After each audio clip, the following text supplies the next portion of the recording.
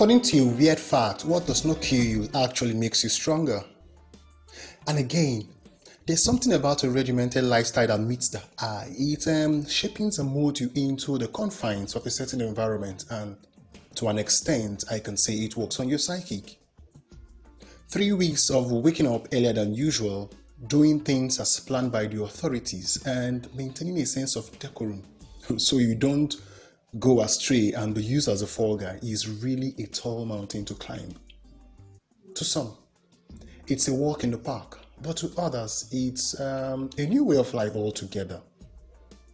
I won't stop but keep eulogizing the moment I spent in the famous Black Gold Camp in Chibuike local government area of Kaduna State. My experience was worth the while. It was worth it. In and out of camp, had a bit of everything. My name is William Prince Chibuike, and this is Cocoa Hops.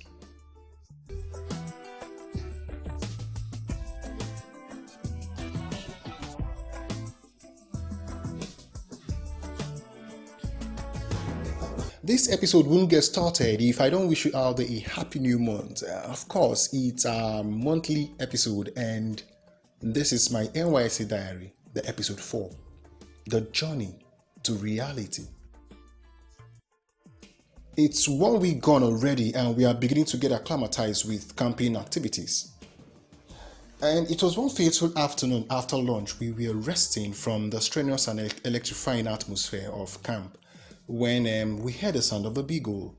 Kurege, who happens to be the camp announcer, used the camp OBS and blew it out of anger, signifying emergency. Let me draw your mind back to the last episode when I told you that there was no sort of hard drugs allowed in camp. You remember? Yeah, well, it turned out to be false. That's because when we heard the sound of the beagle, it was as if someone was trying to constantly bang on our door while trying to have our afternoon siesta. Some core members began murmuring. Some others were mumbling. While all of those things were going on, majority have already started jostling down to the parade ground. And on getting to the parade ground, we were signaled by the soldiers who had a smirk look on their faces. Actually, they never looked happy right from day one when we went into camp. None of the soldiers were looking happy. I don't know if that was the instruction given to them, but they were not all that outgoing with us, but at least they were doing their job. So with the smirk face on the soldiers, they instructed that we sit on the ground. You look at this thing and you're all dressed in white shirt, your salala white, your shirt, your stocking and your shoe, all white. And then the ground in Chikun was muddy. Now you imagine, why should I sit on the ground and I would just stain all of my clothes? So there was a general echo of disapproval from core members who were trying to decode what the problem is, and at the same time protect their whites from death, of course. My friend, will you sit on the floor? Everyone was in shock. That was the ROSM who walked in with the camp coordinator, Mr. BB Balama, and 2 other haggard-looking guys. We've not seen them before in camp. We've not seen those boys in camp before. So immediately we heard that voice, we knew it was the ROSM, and we all sat on the floor, according to our platoons. And that was when the whole saga started. Soliloquizing and speaking from one ear to another, we were trying to inquire if any of us knew what was about to happen. Unfortunately, nobody knew. But while we were sitting on the floor, we were still whispering from one ear to another, in silence. And then we did that so that nobody notices that we are talking to ourselves. Bibi Balamas instructed the 2 boys who were with him and other soldiers and the RASM to go into the crowd and fish at the 2 guys. It turned out that 2 core members were involved in hard drugs. They've sent those 2 boys to go get them drugs so that they can use it in the camp.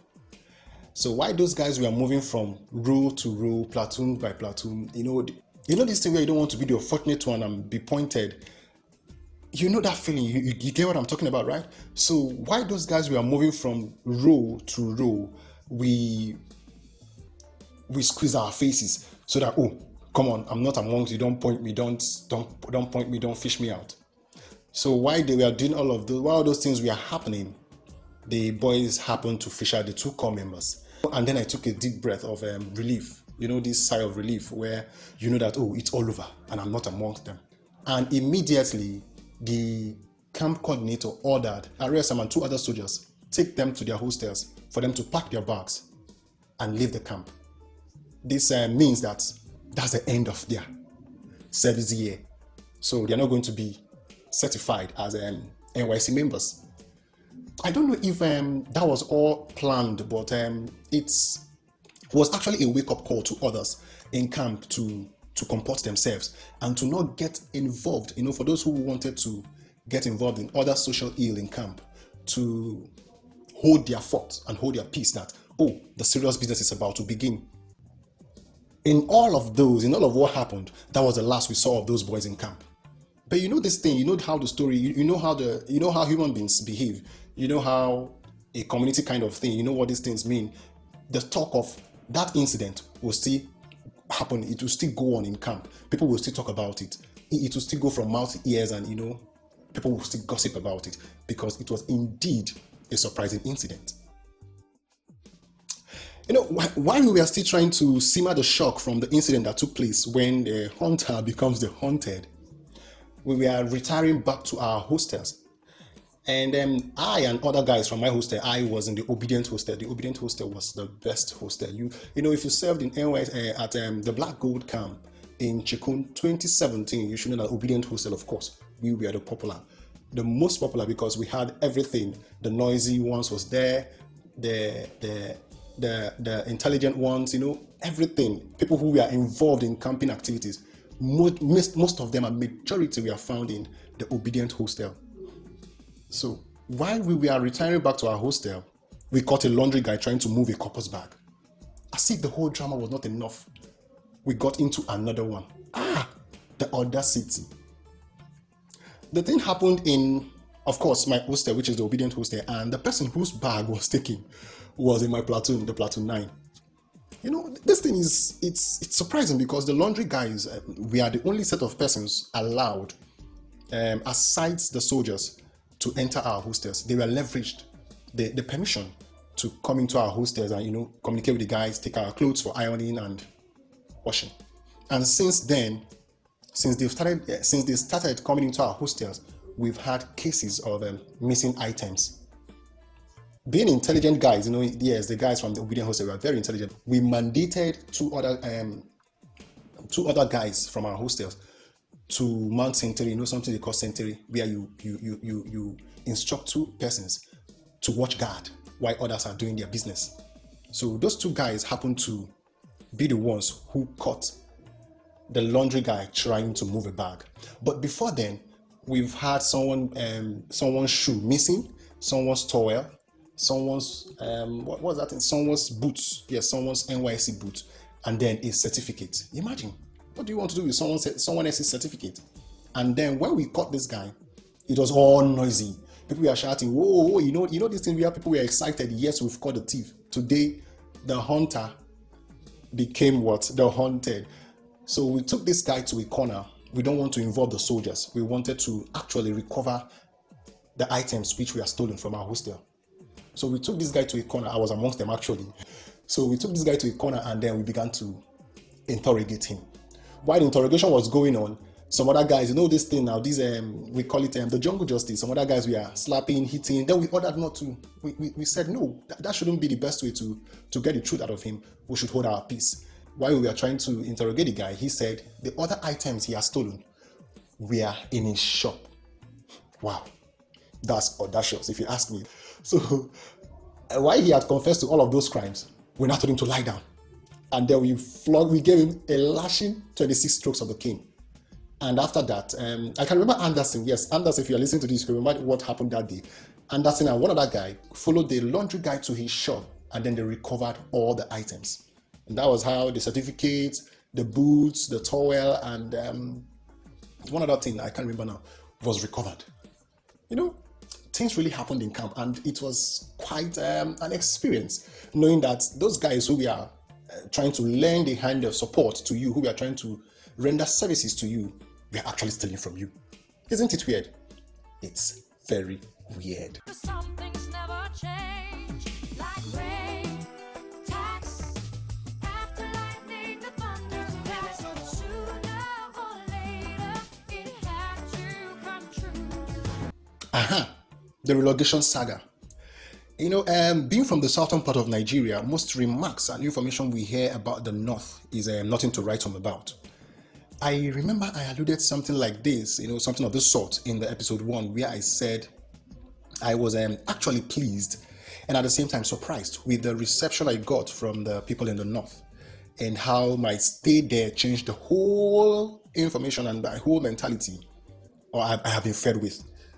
You could say it's neither here nor there, but that opinions and experiences differ. But in summary, most negative things we were told about the North wasn't the whole truth. And since most persons were working with what they've heard before reporting to camp, about I would say 3/4 population in the camp wanted to relocate. Yeah, you know what it's all about. So when the announcement on relocation was made, virtually everybody wanted to leave Kaduna State. You're from the southern part of Nigeria, you're from the west, and normally we hear, the north, they are the terrorists, something like that, terrorists, Boko Haram, kidnapping and stuff like that. And then you hear that they have harsh weathers, they are not friendly, it's always sunny, the heat is too much in the north, and you barely find people who understand English. So all of those things, it was a factor actually. And I had that in mind while traveling to Kaduna State. I was like, okay, when I get there, after the 3 weeks in camp, I'm going to surely relocate. Personally, I wanted to serve in Akwa Ibom State or Anambra State. That's because, of course, the government give monthly allowances. They pay monthly allowances aside the federal government allowances. It was quite interesting, yeah. You collect money from the state and you collect from federal government. That's going to be something for a core member. So when I went to the relocation point, the crowd was scary. It was so scary. The line, let me give you an illustration of how the queue I saw was from the camp gate to the parade ground. Now, if you served in Kaduna State, in Chikun, you should know what it means, that from the camp gate to the parade ground, that is the queue, that's the line, the number of persons queued up for relocation. It caught the eyes of the camp coordinators, and they reported to Bibi Balama. And Bibi Balama, being someone who is quite disciplined, immediately called for a meeting afterwards. But what happened at the relocation spot, I began to see some kind of theatrics from people where, someone who is not actually sick, but the person calls in sick, and I have asthma, and then they interviewed a girl. So they asked the girl who actually had asthma, and she couldn't explain what it was all about. So they say, where is the inhaler? She brought it out. And they were like, who gave it to you? She could not explain it, and they say, step aside. So that was how the officials in charge of relocation screened majority of persons, of core members who are trying to relocate out of the line. And if I say there are 100 persons queued up for relocation, just 10 were selected to leave Kaduna State. But do you know what's surprising? Do you know what really happened? At the day of the meeting with everyone in camp, including core members, Bibi Balama said, nobody will leave my camp. And hence you're in Kaduna State, you will be here because the hospitality is the best. And since you have come to Kaduna State, none of you will leave my camp when I am here. You know this thing, and then the whole disappointment and everything. People who were ready to leave. You know this stuff where I'm excited that I'm going to leave this place, but yet your hopes were dashed in the mud. So yes, nobody actually left Kaduna State. And when Bibi Balama says something, if he makes a decree, everyone in camp stands by it.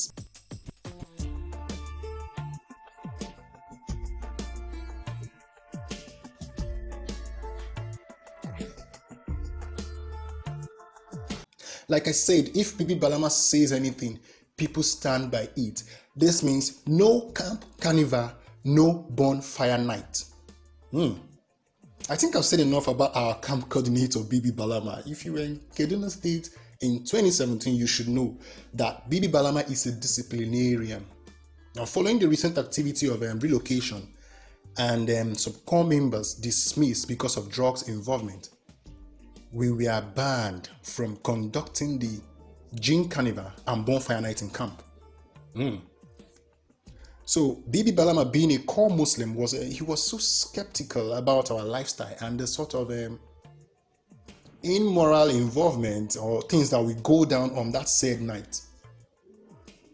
Of course, being a religionist, he won't be in attendance, and hence he opted for a cooking competition. You can imagine, coppers cooking. They want to cut short our youths and our excitement.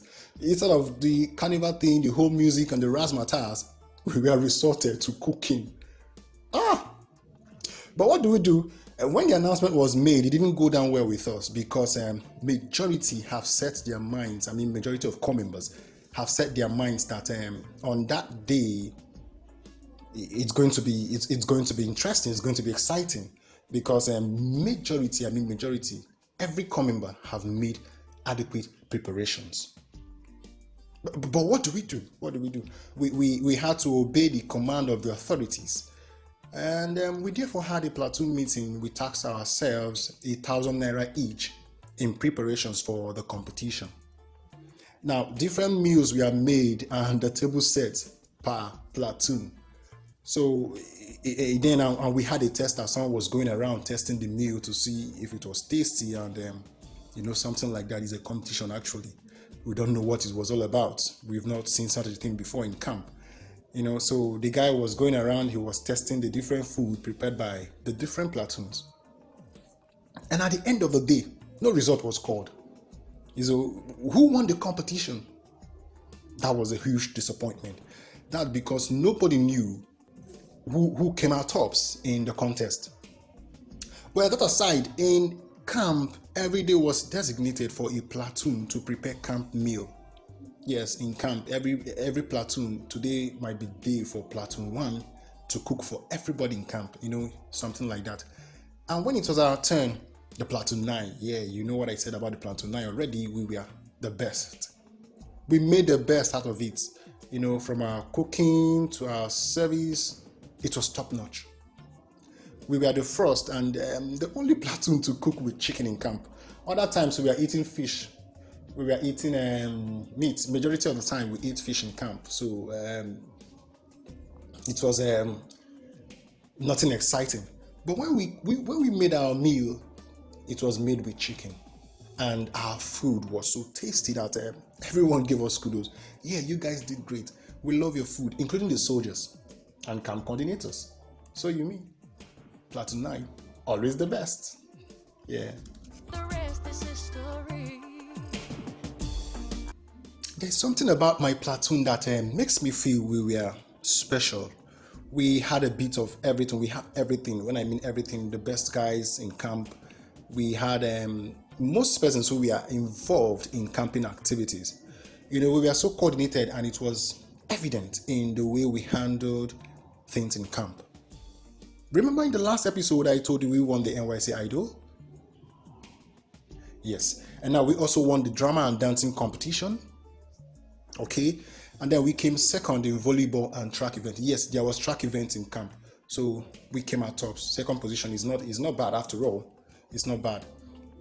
So for all of these activities, all of the activities actually came to an end. When you go to NYSC, you know that between the closing stages of camp, you engage in social activities. So all of these activities, volleyball and everything, came to an end, and it was time to report to our respective allocated PPA. Being the last day in camp, there was no big goal. Yeah, it was a free day. So the last week in camp is always a free day. You wake up whenever you like. Yeah, no parade. You wake up whenever you like. You do, but the major thing is you must go to collect your meal, because once you miss the time for meals, nobody's going to serve you afterwards. So the only thing we kept to time was our meal time. So you go there and you collect your meal. If you want to actually eat camp food, you go and collect it. But every other thing, Just do your normal thing. So you wake up whenever you like, do whatever you like. No beagle, nobody to sound a beagle very early in the morning as at 3 or 4 a.m. Nobody to scold you, hey, go and put on this. So everybody was free in camp. But you know what I said earlier about a regimented lifestyle? It shaping and mold you to the confines of the environment you find yourself. So most of us still wake up that very early in the morning, so you can at least buy hot water. Yes, the environment, Chikun was so cold. We were in the heart of Chikun, in the middle of a very big forest. That was where the camp was located.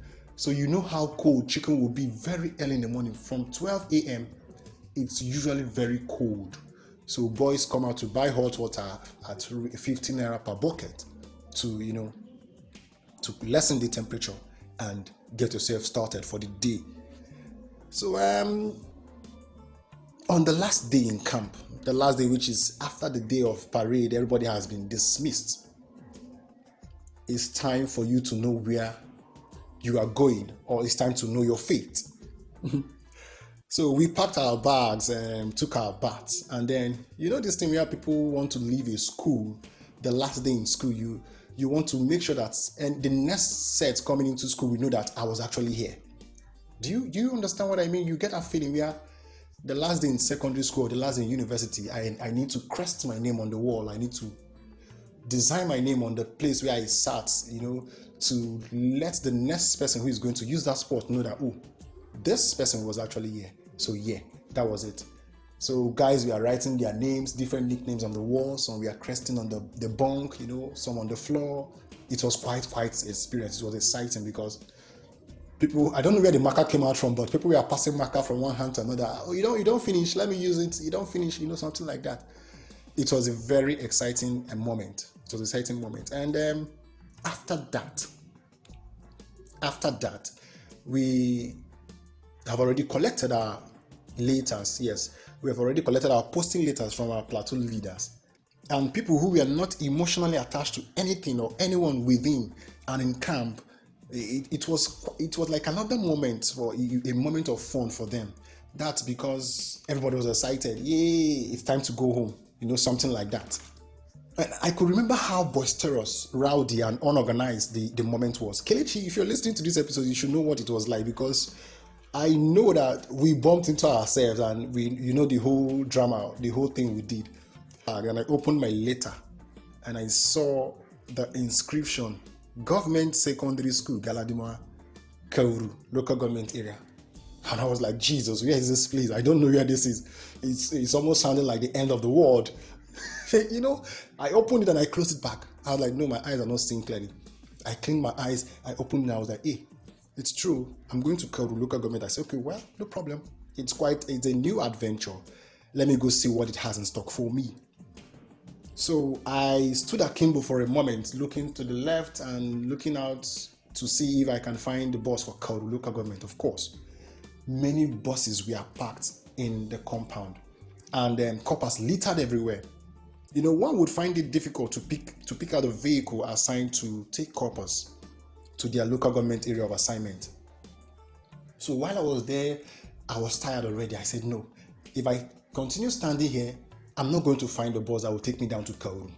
So I picked my bag and I started walking towards the direction of the car parks.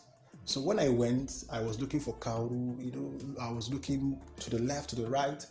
And unfortunately for me, I saw the bus with the inscription in front of the driver's seat, Kauru. I said, thank God. So I dropped my bag inside, and that was where I met Kelechi. Kelechi, you know how it was like. So when I met Kelechi was, you? I said, yes, I'm here. You go Kauru too? Yeah, me too. I go, We were excited that we are going to the same local government. I and Kelechi, we were in the opposite bunk in Obedient Hostel. So we were so excited. And then Kelechi told me something that he said to himself that he was going to serve with me in the same place. And I was like, oh, wow, that's quite a coincidence. It really came to pass. So Kelechi, I told Kelechi, nobody did this boss, so what do we do? And he said, let's go fish. Let's go look out for our people who serve in the same local government with us. I said, fine. And then he picked the took the placard from the boss and then raised it up and we are shouting, Kauruka. Yes. That moment was exciting. It was very, very, very, it's memorable. It was memorable. Kelechi it's one of a kind. He's very, very active. Kelechi is hyperactive. Never a dull moment with Kelechi. So we were there shouting Kauru, and fortunately, Gideon, Jacob, Praise, Ruth, Michael, and another Michael, Dele, and of course, Kelechi. All those persons, I have met them in camp. Most of them were in the same platoon with me. Some were in the same social crew with me. And then the others were in the same hostel with me. So I've already familiarized myself with those people. Like I said, fortunately, we are going to the same local government. That's interesting, yes. So all of them came and I was like, wow, Praise, you're here. Gideon, you're here. Ruth, you're here. It was as if we knew ourselves from ages, from Adam. And it was the best moment because we were actually happy that we will be serving in the same local government. And trust me, while we were headed into the bus, we asked the driver, how long will it take us to Kauru local government? He was like, I'm sorry, but if you've not eaten, go and find something to eat. That was when we looked at ourselves and we were like, are we going to the end of the world? Does it mean we are going to take another long 7-hour journey? Well, he refused to tell us the time. He refused to tell us the time it's going to take for us to get down to Kauru local government. But immediately he said that thing, we headed out to the canteen and we had something to eat. And when we came back, we said, driver, let us go. And the journey it had a bit of everything. It had the sad moment where we never reached. It had the exciting moment where we are gisting, talking. It had a silence moment where nobody was talking and some persons were sleeping and some others were just looking into their phones, something like that. Some others were looking to check. Some others were checking their bags to see if everything they came to camp with was complete. But guess what? It took us 30 minutes before we got to Kaduna Metropolis from Chikun. So when we got to Kaduna Metropolis, we are happy that, oh yes, we've not been to Kaduna before, so we don't know anywhere around. So we're excited that, oh, this is a place. The driver said no. We still have another 2 hours to go, and that was when we shouted. 2 hours! Yes. It was a bit of everything, like I said. We were excited and at the same time not happy because we never knew where we were headed.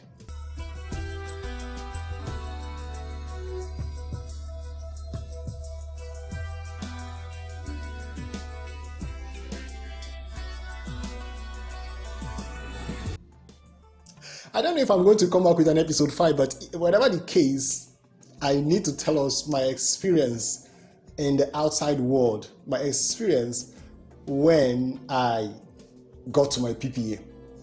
I don't know if it was the best, but I know that I made the best out of it.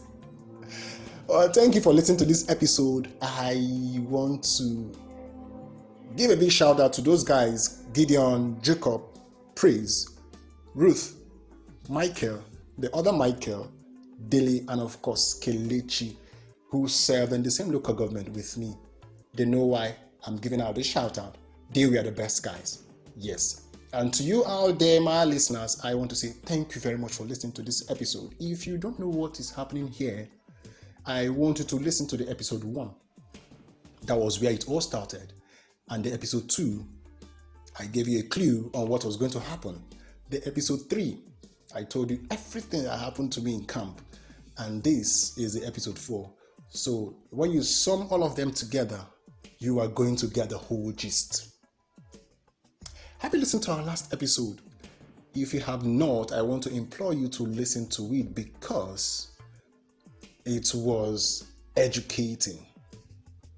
It was a kind of an eye-opener to those who have not left their location of birth. There are persons who, from birth, they've not moved out of that particular location, and hence they don't know how to handle a totally new environment. So we gave some tips on how to comport yourself and handle a new environment altogether. If you've not listened to it, after you're done with this, you scroll down and listen to Handling a New Environment. It's the episode 2.